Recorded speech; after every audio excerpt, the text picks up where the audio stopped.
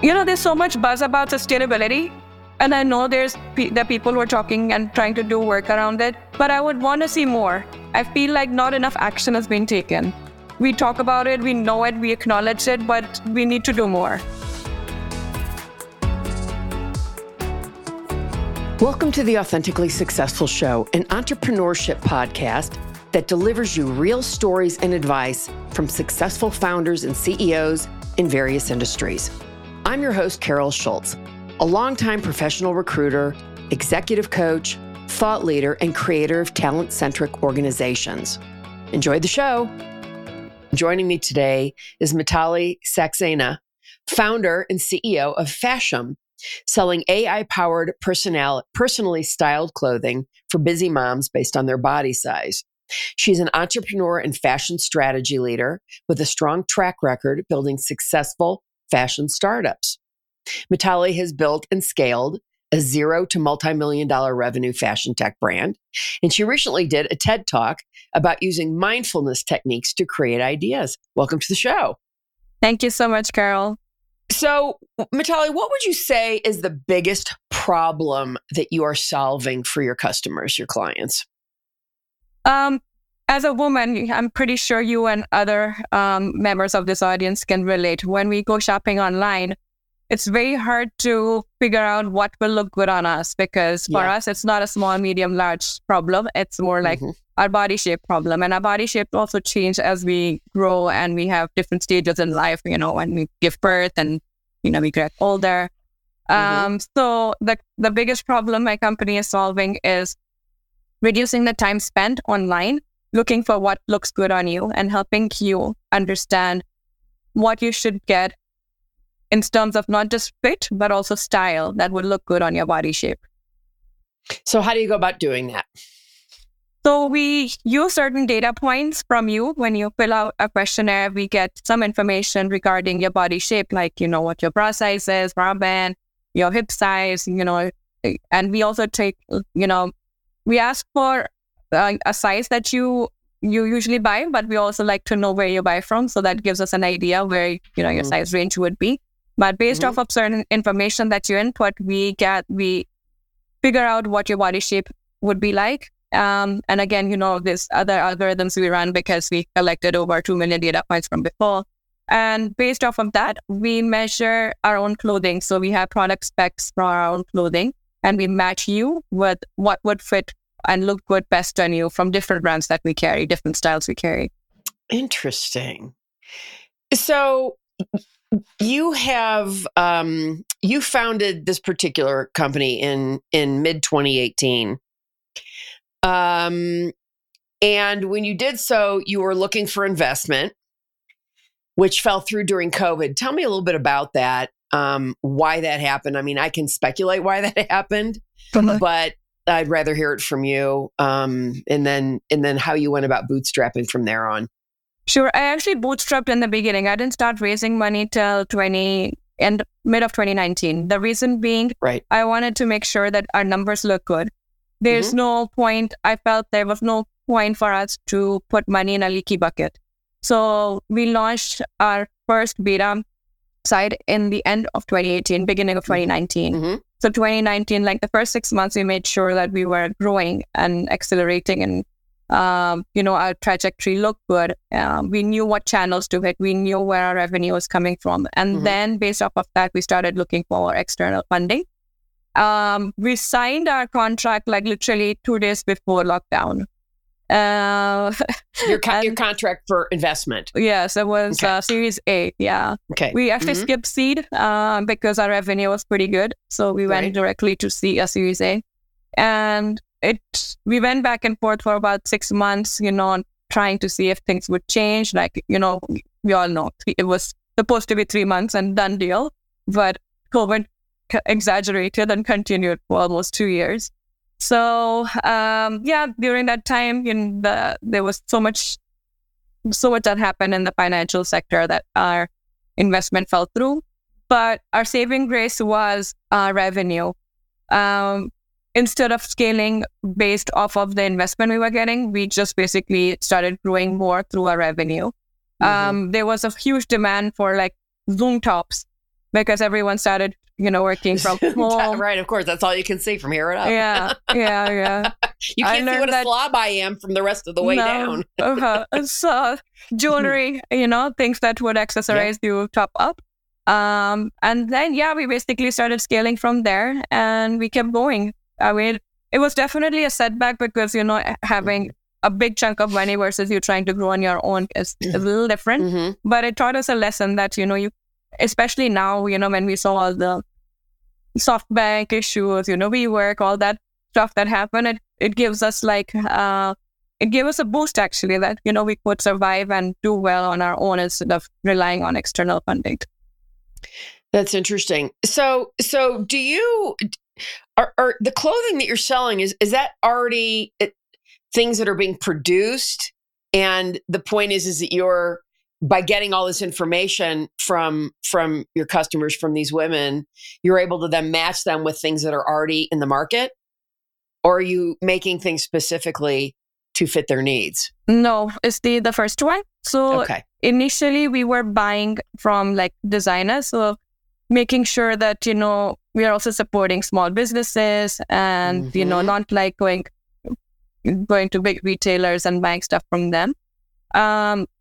But something else happened during COVID, or really a little after COVID. A lot of retailers, brands overproduced because they didn't know what it was going to look like in the market. So there was surplus. There has been surplus inventory that's just going to landfills. And we were contacted by big merchants to see if we'd be able to buy liquidation and, help them out because, we had the demand. We were doing this business. So now our inventory supply has actually changed from buying, from smaller boutique type of or wholesalers, designers. We're actually doing that for retailers' surplus inventory that would eventually go to landfills if we don't do this. They just literally throw clothes away. Yeah. What else are you going to do to make space? Because it costs money to hold inventory, right? I know, but that's just so tragic and wasteful. It is. God, so horrible. With the designers, we actually are doing another branch of Fashion. It's called Fashion Luxe, where we're doing one-on-one styling and supporting these individual designers. So it's not like we completely left them out and, we moved towards this. I think that's great. So it's basically like you have different price points that way. Correct. Right? Exactly. And that way we are making sure we're contributing to the economy and we're not it's very sad, like you said, the way the environment is being treated with landfills and excess of everything. I agree. I'm a big advocate of, and those who can afford to buy the custom clothing, that's always my preference when possible, right? There's a fabulous company here that makes gorgeous women's clothing out of Pagosa Springs, Colorado. Right. And I patronize them as often as I can. Right. I'm not only am I buying American-made goods, I'm buying goods made in my own state, right? Which is, I think, fantastic. So you got both your bachelor's and master's from Florida Institute in Technology, first in computer engineering and then in electrical engineering, respectively. You spent a good bit of time in wireless communications. Prior to founding your first fashion tech startup, Fashion in Miami, and I know you're currently working on launching a B2B SaaS platform that uses AI and ML to help retailers reduce returns and predict and plan inventory, which I want to hear a little bit more about. Sure. You run a program for feeding underprivileged kids in Swaziland, Africa. You support nonprofit organizations for animals. You've got a lot of things going on. But tell me a little bit about, that journey from getting out of school to what the impetus was behind your first startup, behind all the various things that you've done that have led you to where you are today. Wow, it's gonna take a few days to answer that, but I'll try and cut it short. Try to compress it into 10 or 15 minutes. I went to school without knowing what I was going to come out of. I knew what I wanted to study. People. Yeah. My parents are engineers. My family, a lot of us are engineers. My brother's an engineer, so I thought that was the easy path to take because I could see the career. And I was like, oh, if nothing, I'm just going to do what they did.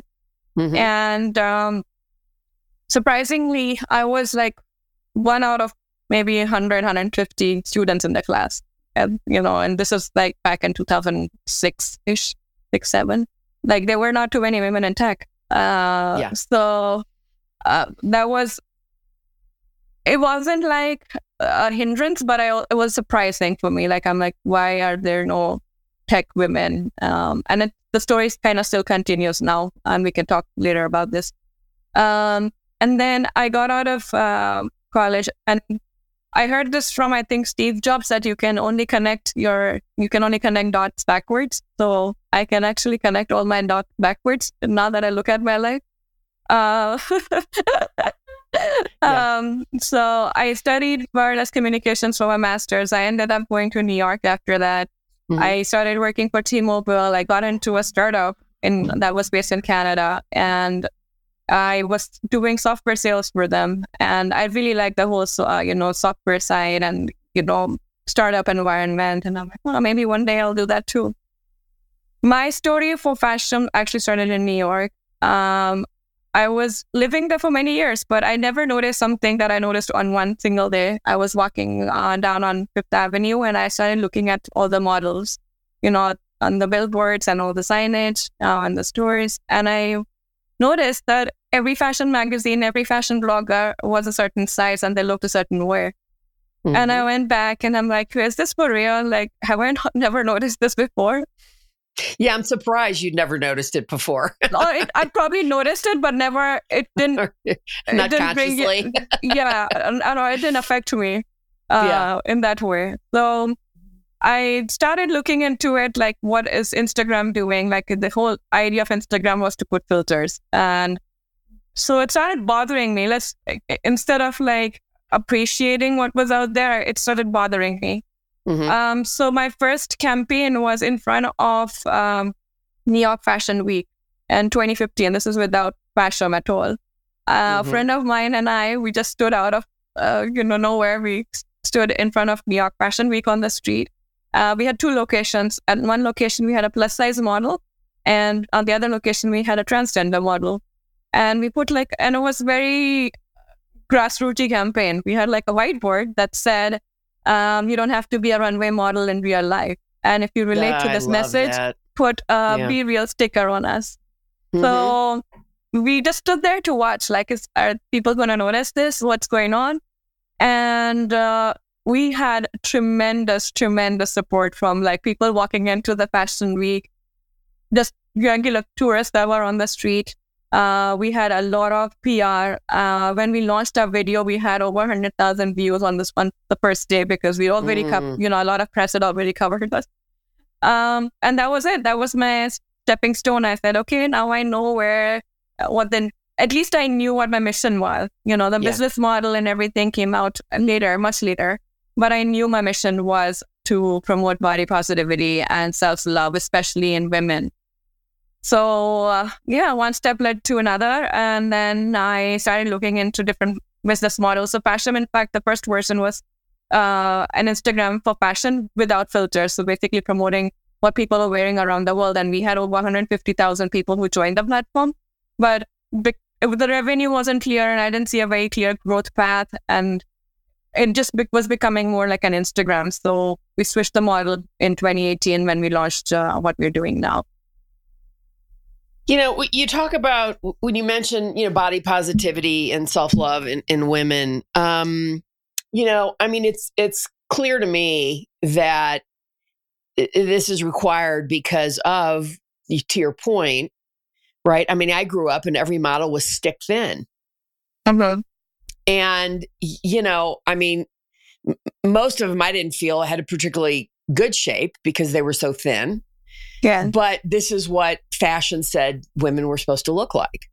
So anybody outside that, and I think that's still the case in many ways, have, not felt good about themselves. Right? But the other side of that is, how far do we take, this is going to be controversial, body positivity for, obese or morbidly obese people? which is really not healthy. So the first thing is I think it's awareness, right? I think over the years, even from the time I launched that Be Real campaign, I'm seeing there has been more awareness into that issue. I didn't know those hashtags existed, but they were coming out. There's a hashtag called F Your Beauty Standards. There's, F Your Beauty Standards. It's a hashtag. And there's people who promote that. Dove started doing a campaign recently. I don't know if you saw, but I think it was Miss Universe that just happened. And Miss Nepal is a plus size model who came on stage. Yeah. Wow. So there definitely it's been an awareness thing. I feel like it's I don't want to consider it like a drop in the ocean. I feel like it's a movement, and the more people get aware of it, more you can try and change. So it's just bringing a change in something we've been conditioned to see for many years, hundreds of years, and now it's just a different way of looking at beauty and people. For me, one of the major reasons why I practice mindfulness and all of that is it actually gave me the idea.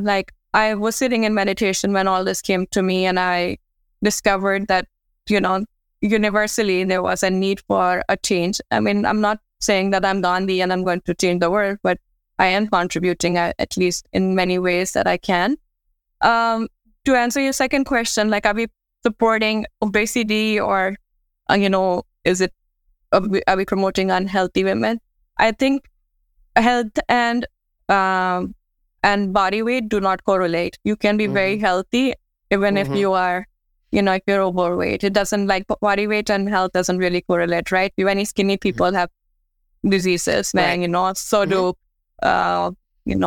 overweight women, so women or men. But so that's why I feel like that whole health issue has nothing to do with how you look. That's great. Yeah, I happen to agree. And by the way, in many ways on that, I've done a great deal of reading, and I've been getting through a really, really interesting book by a physician, and he talks about basically thin on the outside and unhealthy on the inside, and to the opposite. Fat on the outside and healthy on the inside. And I'm glad that you pointed that out, right? So yeah, that's fantastic. What's the competitive nature of your business? Do you want me to name the competitors or? I mean, you can if you want. I mean, I'm just kind of what's... Sure. are there other competitors out there? What does that look like? Yeah. Sure. So over the years, again, this, one thing that I always tell entrepreneurs is never stick to the idea that, you came up with. Yes, there are successes. We've seen that happen. But even Instagram pivoted, Facebook pivoted a million times. It's still pivoting, this meta, this and that happening. So we should always be open to new trends, to things that can come up during the journey. So for Passion as well, we started off with, differentiating ourselves by cost. So our boxes were much cheaper than what was out there. We started showing a preview because that was one of the issues I had with styling boxes, that I couldn't choose what I wanted, and they'd send me sweaters in Miami in the month of July for $700. I'm I now have to go to the post office, return. I didn't even get to choose what I wanted. So that was our basic differentiator in the beginning. But over the years, I'm saying, we kind of started evolving. And now that we are solving this whole problem for surplus inventory that exists out there, so we started differentiating by doing mystery sale boxes. So there's a mystery component, but we make sure that, again, using our tech, you don't get random stuff. You actually get things that we know you would like, but we don't take returns. So there's a fixed price for it, and it's a very reasonable price. So it's $95, and you get 4 to 6 pieces of clothing, or even jewelry. And, we are helping surplus inventory that's floating around that might be going to landfills, and we're giving a good deal. It's a Christmas present for now, So in terms of, competitors, we don't see too many competitors like this. We're doing sale box and no return. And that also counts on carbon footprint, right? The more returns you do, it reduces the carbon footprint. Right, of course. So yeah, all of that, again, I got mindful as I did more of it. Like, more we did the business, more I understood where the problem in fashion is. Fashion wasn't my forte. I came from tech. I didn't know anything about fashion. I didn't know how much they were overproducing. I just bought clothes. I knew about fast fashion, but I didn't know how much market was taken over by fast fashion. So how do you define fast fashion? Example, Shein. I hope that's how they pronounce it, but whatever. Shein, Shein. Like, you buy clothes for $5 and they're made in China, and like, we don't even know what kind of condition. I know, it's horrible. I don't know if you see on Facebook, and the brands change their names all the time because I think they have to, because people get the stuff. I fell into this trap once where I ordered from one of these companies, and the pictures were gorgeous of the clothes. Right. And then you get the clothes and the quality is It's really bad. Crap. Yeah. The quality of people who are making the clothes is worse. That's the issue. That's right. And then, you email them back and say, this is not what was in the picture. It's complete crap. And they're like, sorry, we can't return it, but we'll give you a 30% discount. I'm like, well, that's, I'm going to go send it to Goodwill in that case. It's unfortunate. So I always think, boy, do they talk about a bait and switch. Right. Mm-hmm. But there's a market for it. That's where they're surviving. So, it shocks me because the quality's so bad. And I think that's what happens. People end up falling into that trap one time, like I did. Yeah. And then never again. I was like, what was I thinking? Shame on you, Carol. Well, you fell for the ads, presentation. Well, right. Exactly. Which I don't normally do. I don't normally buy anything off Facebook just because that's a whole separate issue of why I don't want to do that. But in any event, anybody who knows me knows how much I hate Facebook. So, but let's talk about some of the challenges that you either have or are facing with your own company and inside the industry, if there are any. Current one is just the market's changing so quickly. Like, we've seen a decline in economy, then picking up, and then, very, when the trends are, there was like whole digital trend of NFTs, and we're doing virtual, and now we're doing this, and, so there's been a lot of changes, and it's hard to keep up with everything. So at times we just have to slow down, and that's what I did. Like, I took a few months to slow down and figure out, like, what do I see next? Like, there's enough in the market, but where do we see us going next? And what is the problem that we can help or solve for a larger number of people and sectors, like, instead of focusing on a niche. Challenges wise, there's always challenges in finding the right people. I've always had that from the beginning. Right. Once someone quits, then you're left with, a replacement who you may not be a good fit for your company. How do you deal with that? Sometimes we've had challenges where we don't have inventory. So our biggest customer audience is size large and XL, and we run out of those sizes because so does everyone else. Right, sure. How do we keep up with that? Small little problems can become big problems sometimes. But our main goal, and it's always been, my goal and in my personal journey, is to make sure that we stay in touch with our customer. So we really do focus a lot on customer journey, and I send out surveys from my own personal email regularly to see if there's something we could improve on, if they're complaining about something. We do that through influencers as well. So challenges are different each day. In the past, when I was building it, my challenges were more on the tech side. Finding, because we had to bootstrap, so we had to be a little scrappy in what we were doing, especially building out the tech piece. So I made a lot of mistakes hiring the wrong people when I outsourced because you can't meet them. And you're just relying on cameras and video calls to understand who they are and if they can actually do the job. I mean, thank God I'm a techie, so I understand the lingo, but I can't code. So there were issues where, there were delivery issues or they would not do the things right. And as a woman in tech, as I had mentioned before, when I saw that there was only one person in the classroom, that continued in my life. Like most of my developers have been men. Very few, coders have been women. So again, it comes with like an ego approach as well, taking instructions, so to speak, from a woman. Having trust issues, having it's just power issues, I would say. Is this because your developers are in India, Mitali? Do you think? Yeah. Well, it's been both India, and I've done it in Europe as well, in Egypt as well. Different cultures have different ways, right. But in the end, I think there's a feminine and masculine component to this problem. Mm-hmm.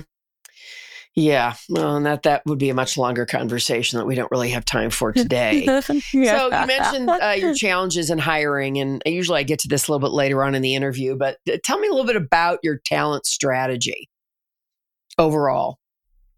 Overall is values. The first thing I question people is what their, try and understand what their overall values are, if they're in an alignment with our mission, with our value system. Because like I said, giving back and that whole mission about body positivity, and it doesn't have to be directly related, but has to be a mission-oriented person. You can't just come in to make money. Sure. As I usually don't like, unless you have everyone has to pay bills and everyone has to do it, but there has to be more to your life than just making money off of, work. So that's definitely number one, looking at values. Second thing I look at is, skill sets, obviously, you have to see if it's a match, especially when I'm hiring someone, up on the chain, like on the food chain, then they have to fulfill skills that I don't have. For example, even if it's not up, when we were first creating our operations, the whole warehousing space, I'd never done this before, and it's not my skill set even now. It's never going to be on my resume. So look, that's why, I wanted to make sure that we are hiring people who've done this in the past, who can complement the skill sets that I don't have. So definitely that's number 2 on the list, making sure the skill set complement, and you're not just filling a role, but you're actually filling a missing piece in the puzzle. Third one is just, their attitude toward others, like that you can tell while you're talking to them. Are they going to be nice? Are they going to be good to other people? Because I don't want to create drama in the company. And I've had that. I'm not saying that we've had the right people all the time, so I've learned from my mistakes. There are red flags. So tell me that I'm a little more, I want to dig into that a little bit. Sure. What are the kind of questions you ask that is enabling you to determine, oh yeah, this person's going to be, an a-hole to their, peers or whatever, or to their subordinates? Sure. I asked them directly, have you had conflicts in the past with your coworkers? And if yes, how did you resolve them? If they're stuck on that question itself, they don't know. Every person has a conflict. You cannot not have a conflict. If they're totally stuck and trying to figure that question and answer out, then we know it. And sometimes you can tell if it's like a narrated story that you're telling from, something that you've learned. You repeatedly say that thing, and it's not true. You can also tell that by body language. I usually do video interviews and don't do phone interviews, because that's something I've learned, like through eye contact and body language, you can learn more about a person. Yeah, that's very true. Look, I think it's often very underrated, nonverbal communication. Yeah. And it's really, really important. Yeah. People, I can see it when I'm watching other people. Yeah. But I'm also, this is what I do, partly what I do. So it's easier for me, but I don't think a lot of people, sometimes they just don't, or they unconsciously feel it, but don't consciously recognize it. Right. Right. As a leader, Mitali, what would you say from your first startup? What would you say you have learned, and what are some of the mistakes that you've made as a leader? I'll talk about my mistakes first. I was very controlling. I felt like, when you come from corporate, because you have structure and you have expectations, you have goals, and everything is in line, with the whole organization. I came in as a very controlling leader. I was expecting results. I was expecting results in a certain way from certain people. And that wasn't the way to go. The more I let go of control, better things happened. So definitely giving space for things to happen and also for people to operate in their own way, because we're dealing with different skill sets. You're dealing with different kinds of people. It's not corporate, it's startup. So you're not going to get exactly the same kind of talent also, right? That's right. So, so just making, yourself more aware of where you're holding on to certain beliefs and, not pushing them on to others. I think that was my... How did you come to that, to realize that you were controlling and that was not working? I could see it. Like, I could see from people, they were getting frustrated. I was getting frustrated. And this was creating unhealthiness. And I don't want an unhealthy environment. That's not the purpose of my company. And I'm like totally the opposite. In fact, so in my office, we still do. We have a medication hour during lunch, and we also have dance hours. So we split it up. Like one day we'll dance, so we'll do a meditation. So, I mean, it's about having fun, right? So if you're not having fun, then you're doing something wrong, I felt. So yeah, that was my red flag when I was doing it. And to be honest, a lot of it came from the pressure from investments. Like, I have to raise money, I have to show traction, I have to show month-over-month growth. And then, I was just at a point that, if it doesn't happen, then it doesn't happen. Let me at least not kill myself and others during this process. So yeah, that was number one mistake, I would say. Second was figuring out everything from day one. I feel like a lot of us make a mistake of, we know what we think everyone wants, but then we become a little bit too, again, it's also a part of controlling. I guess we think that this is what we need to build and, this is how it should go. But there should be room for pivoting. There should be room for, movement in the company, where one direction it can take. So I've made some financial mistakes during that because I was working towards making it so perfect from day one. But then I realized, okay, maybe it's not the right way. We learn from customers and we do it. So the second pivot I made with my company, I was like that. I sent out surveys almost every week, first 500, first 1,000, first 3,000, just to make sure we know where we are going with it and if we're going in the right direction. So yeah, those were my, I would say, biggest mistakes, if you want to call them, but definitely growth for my personal growth that contributed a lot. I love that. Yeah, I mean, business life is not separate from your personal life, right? Well, you know what? One of my great coaches said to me long ago, you don't have business problems, you have personal problems that show up in your business. Exactly. In all relationships, personal and business, I think it's all related. Like that's how, your inner child comes out in all situations, I feel. Yeah. So how do you go about finding your customers and how do they find you? Sure. We actually got really lucky in the beginning. So in beginning of 2019, when we first launched, I clearly remember this day because it was my birthday, and I was in Tulum. I was in Mexico. We were just playing around with the platform. We were, talking to some influencers on Instagram. We thought Instagram is the way to go. Like, people from Instagram would know about us, and we're doing this social media stuff, and this is how we're gonna grow. Little did I know, that morning of my birthday, we got like 250 requests, and I'm like, what happened overnight? Like, I'm right here. We don't even have enough inventory. What happened? And so there was a lady who did an unboxing video on YouTube, and that's how it happened. So wow. It was nothing that we had planned for. I did not even I wasn't a YouTube user at all. I mean, I watched YouTube videos for inspiration and this and that. I didn't know this whole concept of unboxing clothing boxes existed. And because she picked it up, because she did a video on us, her peers also requested. So it became like a snowball effect. And we didn't even know where it was coming from. And over the years, we've had thousands of videos on YouTube, and that was our traction. We did not pay for ads till COVID, like where 2021 is probably the year we first started dipping into ad on Facebook. So customers find us through social media, influencers mainly. But yeah, we've tried advertisements a little bit on Facebook. So when you advertise on Facebook, how do you, you've got obviously somebody who's doing the targeting. How do you target? Who are you targeting? Moms in that certain age group, 30 and up. Okay.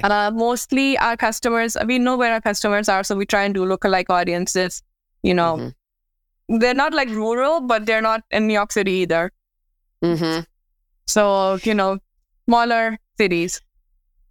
If you ask so many people in the country, are we in a recession? Many people will say, yes, we are, even though the government officially says we're not in one.